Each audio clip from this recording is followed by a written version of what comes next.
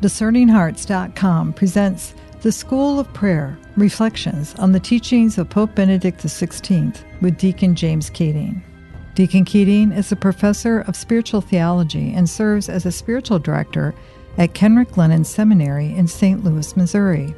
Deacon Keating has led more than 400 workshops in areas of morality and spirituality and has authored numerous books, including The Way of Mystery, Listening for Truth, and Spiritual Fatherhood. The School of Prayer, Reflections on the Teachings of Pope Benedict XVI with Deacon James Keating. I'm your host, Chris McGregor. The prophet Elijah, when he encountered the prophets of Baal, the Holy Father said this was a particular moment in prayer because the prophet Elijah, who God had sent to bring the people, was bringing them into conversion. Help us to understand exactly what authentic conversion is. Well, during our lives, we are attracted to many things that carry apparent goods with them. So our will is attracted to certain goods that will give us meaning or pleasure, or these goods will be expedient to our ends in some way. And we get attached to these goods, be they persons or causes or ideas or experiences. And as we get attached to these goods, sometimes they take on a disproportionate place in our life, and we become much too preoccupied with them. They almost become singular in our life, and therefore they become defined as idols. And idolatry is simply the fastening of the heart upon an absolute good, or a perceived absolute good, that is erroneously so labeled. We make mistakes. We get it wrong. Your profession is not an absolute good. Your illicit experience regarding drugs or sex or other forms of pleasure, these are not absolute goods. Money is not an absolute good. And so our will fastens on these things. We derive some benefit from them. That's why we keep going back to them. However illicit, it's still a benefit. And we get trapped. We get caught. And it could be a philosophy. It could be a form of a political ideology. Or it could be these other experiences that I mentioned. And we see all of reality through this one lens that cannot contain all of reality. And so the Lord tries to call us back to himself, the only one who is worthy of our absolute commitment. And when we see people fasten their hearts and their minds, their will, onto political ideologies or philosophical ideologies or experiences of pleasure, we also see how their world collapses around them. Because these one realities that they have chosen are not broad, deep, big enough to sustain their whole life. And so it's inevitable that persons who attach themselves to these idols will in fact have a life that begins to collapse. And so the Lord in his mercy rushes to our side to try to motivate us to convert. And a lot of times the conversion happens when our false gods fail to please us. And we begin to look around. And we begin to think and say, I wonder what else there might be. I wonder if I've made a mistake. And through the disappointment that we know in our attachment to false gods, through the disappointment itself, the mercy of God enters. And then this is most crucial in terms of moving us or converting us from idolatry, that we have to pay attention to how the false gods have disappointed us.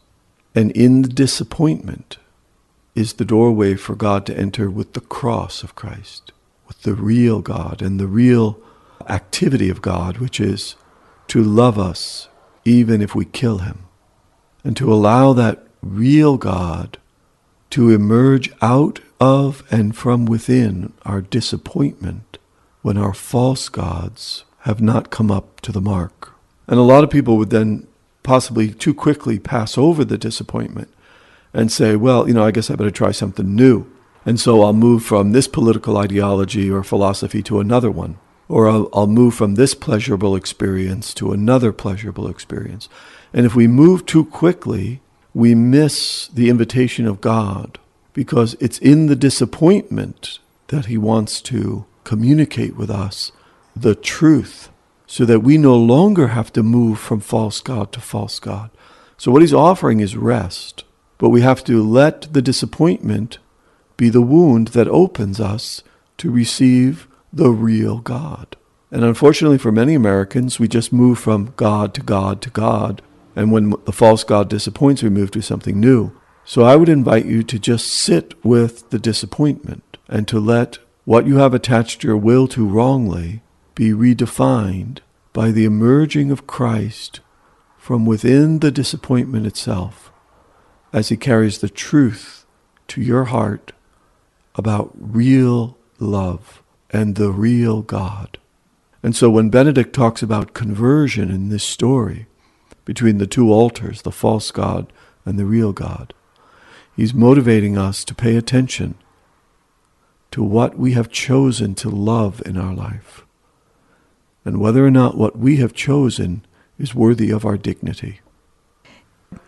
I know for me, becoming attached to issues in, say, whether it's politics or you are driven to a certain behavior, but there's something, a passion that we get hooked into. Even when that begins to diminish, we run to the next passion. We run to the next thing that's going to create this. Is it a false zeal? Correct, and it's good that you use the word passion, because we can juxtaposition that now with the true passion of Jesus. And it's an unfettered passion. It's not attached to anything of depth or substance. It's a tangential, superficial moving from one excitement or one pleasure to another.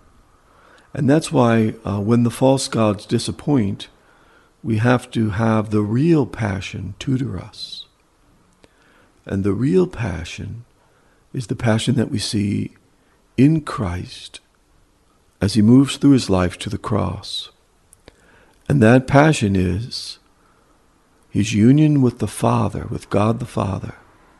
And this union with God the Father awakens in Jesus a compassion or empathy for the other, in the other's poverty. And Jesus sees very clearly into the human heart, right down to the core of our poverty. And that's what his ministry reaches. His ministry reaches the core of our poverty. He doesn't just give us food or clothing. He reaches down to the human condition. And he can do that, obviously, because he's the Son of God. But he shares that spirit with us, and he tutors us in this way, that in his Spirit, we too can listen to God the Father. We can commune with God the Father. And God the Father will direct our ways so that we can hear the poverty of the human. And for us to hear the poverty of the human condition is the correct release of our passion. Whereas in idolatry, our passions are released in a self-serving way. We will get something from this. Something will be expedited. Something will be facilitated for me. But conversion is about having the Spirit of God, which we all received in our baptism, direct us to listen to the poverty of another, so that that Spirit of God through us can serve and minister to that poverty. And of course, many times this will take the form of giving people clothing or giving people food.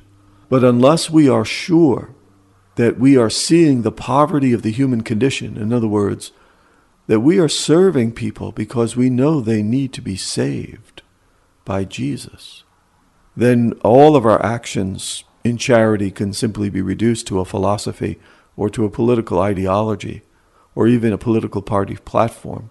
What saves the Christian from just being an ideologue is that they are in deep communion with the Spirit of Christ, who is in deep communion with the Father, who has awakened the heart of Christ, now residing in us, to respond to the poverty of the human condition. And in this way, we certainly will serve others, but we will never be mistaken for ideologues or political opportunists, because our abiding with the poor is universal and it's ontological, it's substantive. We know that we're a mess, not just that we need food or we need housing. And so our presence, namely the church's presence to the poor, is born in prayer. The prayer that Christ shares with us in baptism. The prayer of him listening to the Father reveal the deepest human pain to the Son, and to have the Son respond, first in his own life, and now in our lives as he dwells within us. Idolatry is broken and crashed upon the rocks of prayer, and we must listen interiorly to the living God so that we are saved from simply being relevant, so that the church will be universal, eternal, always, not just this season, next season, this trend, next trend. The church will always be substantive because its entire work flows out of prayer. And it will never be unconverted because it's always listening to the Father's conversation with Jesus. What's so interesting about this scene with Elijah is that there's a crowd, that it's a contest. What happens to us as individuals when we get into crowds? And we would even demand a competition. There's a great suffering, a great discipline in listening to this interior conversation between the Father and the Son, and the love between them that now resides us in the Holy Spirit. There is great discipline in listening. Crowds don't listen. Crowds react. And so the church always pulls back from the crowd. The crowd usually is, heads set on violence, movement, immediate gratification. Whereas the follower of Jesus is directed toward healing, reconciliation. Our culture in the West is filled with competition because of its capitalistic formation. And we can't help but be competitors in a capitalistic culture. So we want winners and losers all the time. We want to know who won and who lost. We want it black and white. We want life to be given to us in a way that it's clearly delineated as to who is the enemy and who is the one wearing the white hat. Winners and losers. And of course we project this all onto our sports culture, which we're all taken up into like capitalism. Sports and capitalism. And you combine that with an unthinking culture, a culture that doesn't have the patience to suffer distinctions and delineations. And you have a recipe for superficiality, overreaction, and perhaps even a culture careening always toward violence.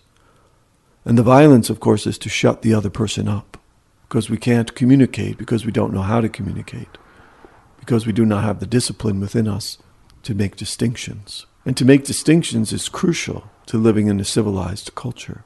But we just want simply to know who the winner is and who the loser is for this news cycle. Who is the good guy and who is the bad guy.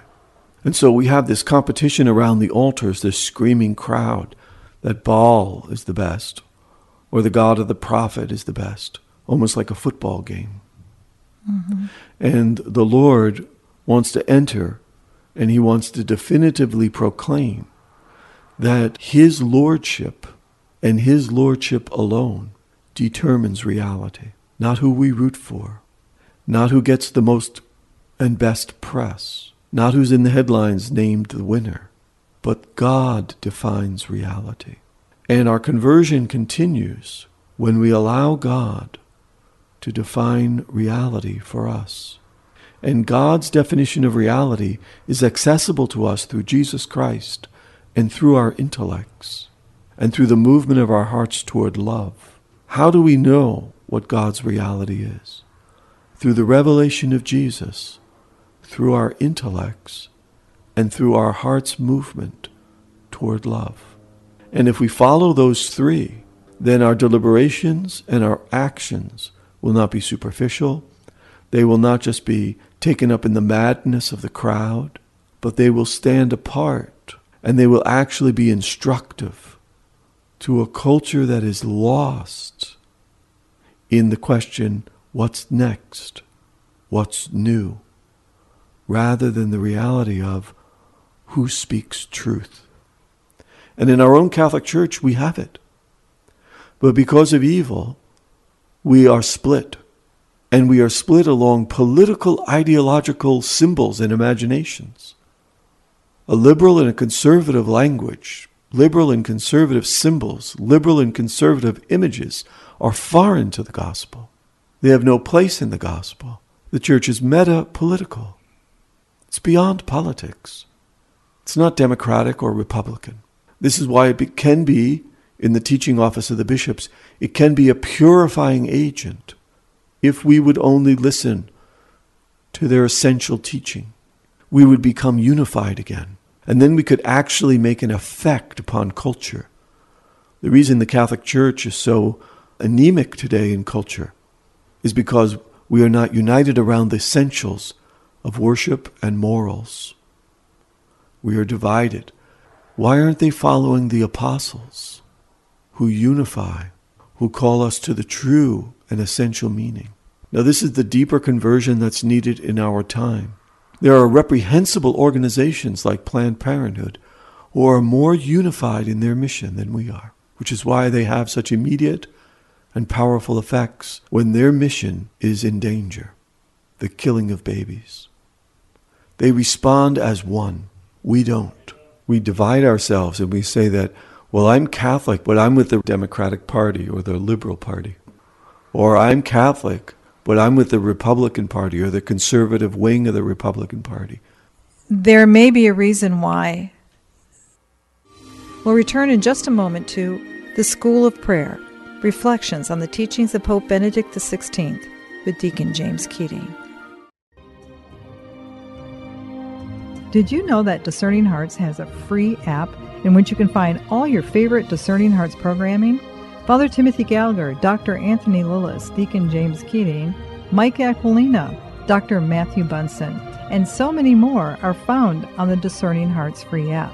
Did you also know that you can stream Discerning Hearts programming on numerous streaming platforms such as Apple Podcasts, Google Play, iHeartRadio, Pandora, Spotify, Stitcher, TuneIn, and so many more? And did you know that Discerning Hearts also has the YouTube page? Be sure to check out all these different places where you can find Discerning Hearts.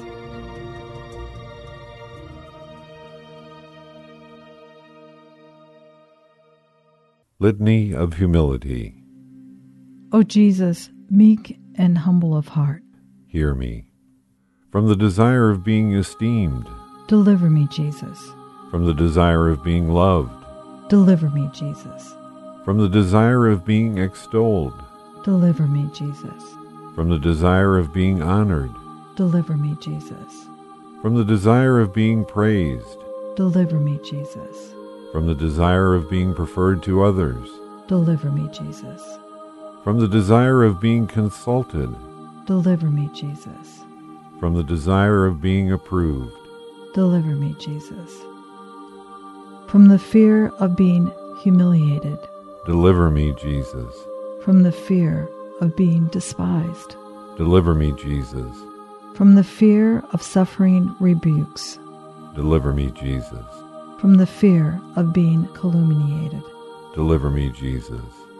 from the fear of being forgotten, Deliver me, Jesus.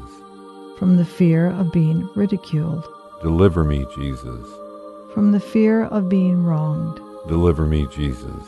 from the fear of being suspected, Deliver me, Jesus.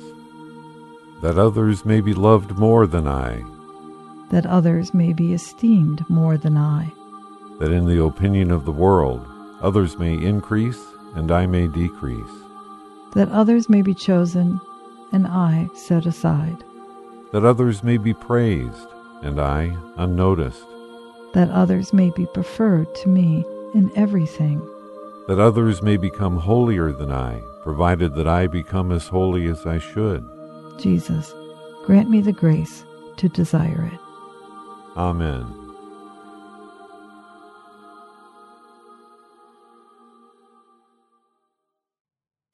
We now return to the School of Prayer, reflections on the teachings of Pope Benedict XVI with Deacon James Keating. There is a reluctance on the parts of some not to follow the bishops because of the hurts and the pains that have been suffered for the last decade or more because of the scandals that have affected our church. Yes, and this is a perfect storm, really, that we're in regarding the bishop's authority because of their lack of oversight in some of the cases with the priest scandal.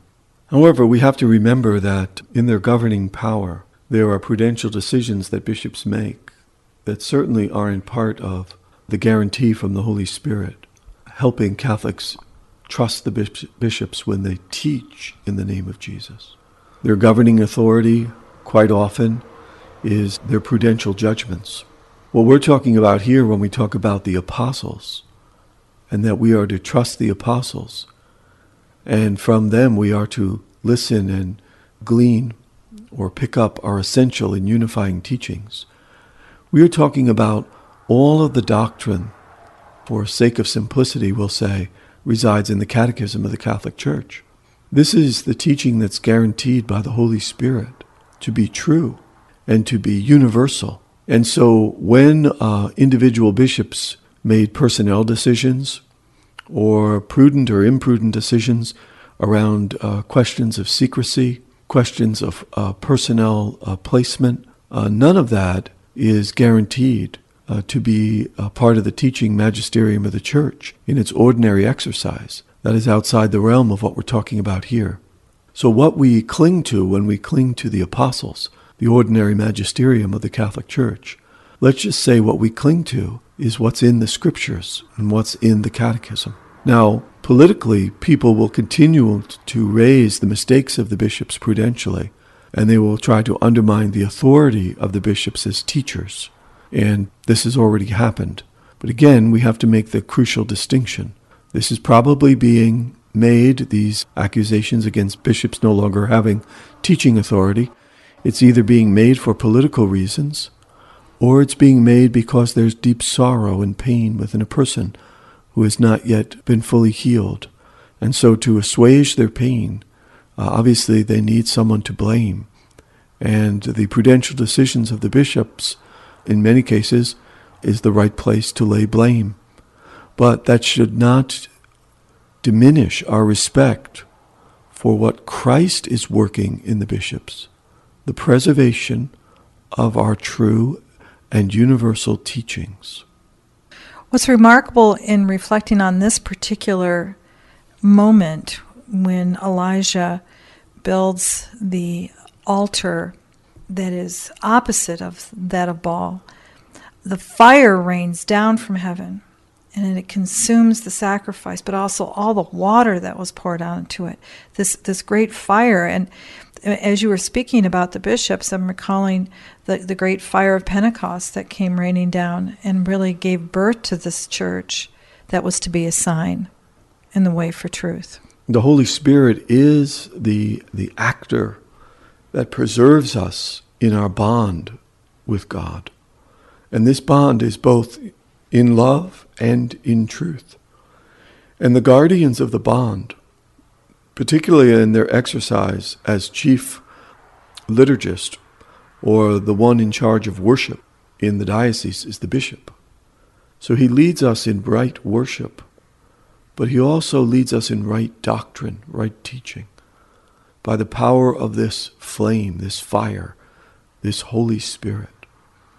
And so when we listen to the bishop's teachings, we are ordered correctly in our conversions, and we are given a guarantee that those ideologies and political propaganda that may be attractive to us because they carry immediate gratification or some type of facilitation of our own needs, real or perceived. If we cling to the bishop and the teachings that come from his office, then there will be a rest in us, a safety in us, and we won't be buffeted about by the winds and the trends of thinking, no matter what political party may be in power. Who's the winner this year? Who's the loser? Who's got power? Who's fighting for power? This becomes wearying to the human person. And so by clinging to the truth of the teaching of the bishops, the teaching of the church, we find a place of great rest. And that rest is given to us because the apostles were open and vulnerable to receive the fire of the Spirit.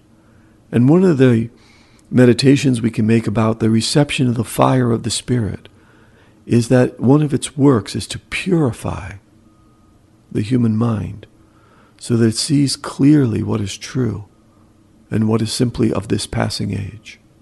The Holy Father, Pope Benedict, would go on to say that the Lord responded unequivocally, not only burning the offering, but even consuming all the water that had been poured around the altar. Israel could no longer doubt. Divine mercy had responded to its weakness, to its doubts, to its lack of faith. Now Baal, the vain idol, was beaten, and the people who seemed lost had rediscovered the way of truth. They had rediscovered themselves. And the way to truth is by opening our hearts to that divine mercy. Yes, I've been off the road for many years. I went down the wrong path. I attached what is most dignified in me, my mind, my will, my heart, to false gods. But the divine mercy that is poured out in the Spirit is the way to not only recover, or maybe for the first time see the truth, but in living that truth, you simultaneously receive yourself back as well. Because one of the other negative effects of idolatry is that you lose a clear understanding of your own dignity, of who you are. But once we allow the mercy of God to penetrate our mind, our heart, and call us back to true worship in the church and in its teachings, we not only receive God and all of the rest and the light that God gives, but we simultaneously receive ourselves. And that's a wonderful gift, because idolatry is all about anxiety and fear and restlessness and movement and a kind of inability of a person to truly understand what is substantial about their own person, their own identity. And what worship of the true God gives is immediate rest around your identity. That is who I am. I am a son or a daughter. I am the beloved one of the Father of mercy. That is who I am. And all these other false understandings of who I am will be burned up in the fire of his mercy.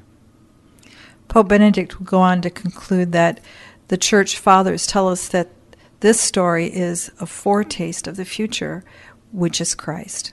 It is a step on the journey towards Christ. And Christ, of course, is the true Son of the Father, the only one deserving of our worship. And the only true altar is his altar, the rocks of Calvary that held the cross in place. It is a premonition of the one altar that will be standing, the one sacrifice that's acceptable, the sacrifice of the God-man himself. No other sacrifice, no other religion, no other God, so to speak, is acceptable to the Father except the Son, who came from the Father, was obedient to the Father, and now leads the way by his divine and human identity. He leads the way back to the Father for all of us who are restless, who are lost, who perhaps have chosen poorly about what to worship and what the meaning of life is.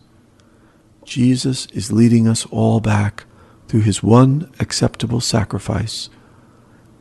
Father, into your hands I commend my spirit. Thank you, Deacon Keating. Thank you. You've been listening to The School of Prayer, Reflections on the Teachings of Pope Benedict XVI with Deacon James Keating.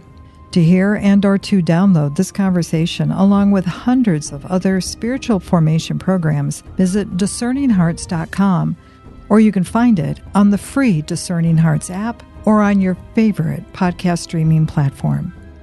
This has been a production of Discerning Hearts. I'm your host, Chris McGregor. We hope that if this has been helpful for you, that you will first pray for our mission, which is to offer authentic and rock-solid spiritual formation freely to souls around the world.